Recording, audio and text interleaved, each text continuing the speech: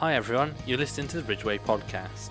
The purpose of these podcasts is to give us the opportunity to share information and thoughts with you and to inspire all of you who work at Bridgeway. As ever, we'd love to hear from you, so if you've got any feedback, please get in touch. So, hi, I'm Lisa Brackner, HR Director, and today I'm catching up with Steve Dixer, our Corporate HSQE and Sustainability Director, to talk about a new initiative, What Safety Means to Me. Steve, before we start, tell us a little bit about yourself. Well, I've worked in rail for 44 years and I started on August the 14th, 1978 and did my induction at Crewe as a messenger lad and then progressed into the print room at the Chief Mechanical and Electrical Engineers over at Derby and then started looking at track diagrams. And unbeknown to me, I was talking to a permanent way trainer at that time, asked him what these track diagrams were, and he told me it was permanent way. And I was intrigued about what it was, and he said to me, a fit young man like you, you could be earning £100 a week, why don't you get a transfer? So on the Thursday, I put in for a transfer at British Rail, got my transfer, and on the Monday morning, I was working on the permanent way, and that's how quick it was at British Rail. So I'd gone from messenger boy to print room to permanent way, and that was a big culture shock from going from a nice warm cosy environment working out on track on the Monday morning. And then that was 1980 when I worked on the track and finished, was as I would say, on the tools in 1991. So I spent 11 years as a trackman, leading trackman, track chargeman and permanent way supervisor. And then by mistake fell into technical training, so did some technical training, plant training, and eventually did some safety training. And then British Rail was privatised, became national training manager for Balfour Beatty, national training manager for Jarvis, and then in 1999 got approached by Railtrack to set the Sentinel system up, which was a big thing for me because 8 years before that I was still working on the tools. Yeah.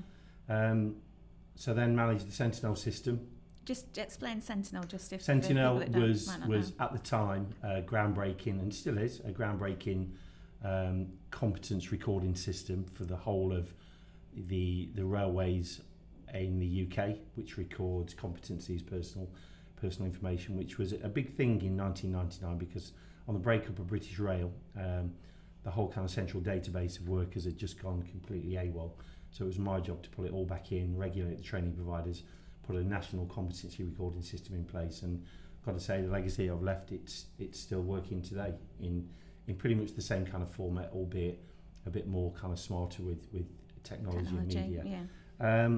And then I left Network Rail in August 2008 and joined Bridgeway in 2008. You joined on the day I went on maternity leave. I did. Yeah, I remember that. So for me, as far as my career, all good things happened in August. So a varied railway career.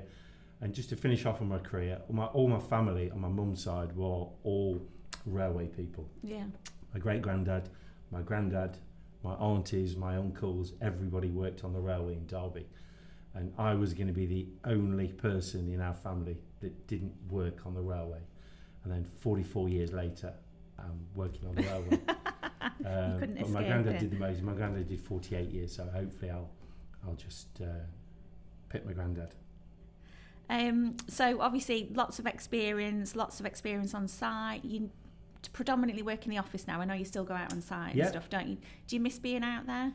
I do miss being out there. I don't miss the cold. No. Because when people say you get used to being out there in the cold, I never did. But the trick is you've got to keep mobile, keep working on it. But I do miss being out on site, but I think it's important that you do, in my position, and I suppose anybody in Bridgeway, they need to understand if you're going to make policies and procedures and safety interventions, you've got to understand what the conditions are and what the jobs are. So for me, it's really important about being out on site. But I'm going to say safety is not just about being on site. It's about being in the office.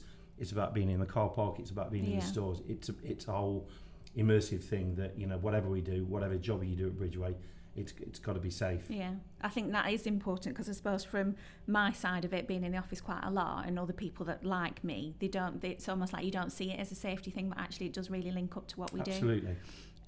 So about your role at Bridgeway, apart from having the longest job title of all of us directors, just explain a little bit about what you do sort of on a daily basis. Well, I lead the health, safety, quality and environmental team. I also get involved in a few projects like remote control TCODs, the S&T team and the P-Way team, but predominantly, it's my job and my team's job to help keep the business viable, keep them safe, because there's one thing for sure in the rail industry: you can be a very productive very productive company, but if you're not safe, you're not going to be asked to go back and work. So I think our whole ethos of the 3 E's, exceeding expectations everywhere safely and sustainably, is really, really important, because you can exceed expectations, but if you're cutting corners, you're not doing it safely, you're not doing it sustainably, you certainly haven't got a future in rail or highways. So I know obviously that safety is at the heart of everything that we do, but how do we ensure that message gets across to the wider business? Well, I think everybody's first steps at Bridgeway, I think, is a really big one, because some of them may have come from unregulated industries. They're coming into a highly regulated industry in predominantly rail, and that message has to start with our inductions.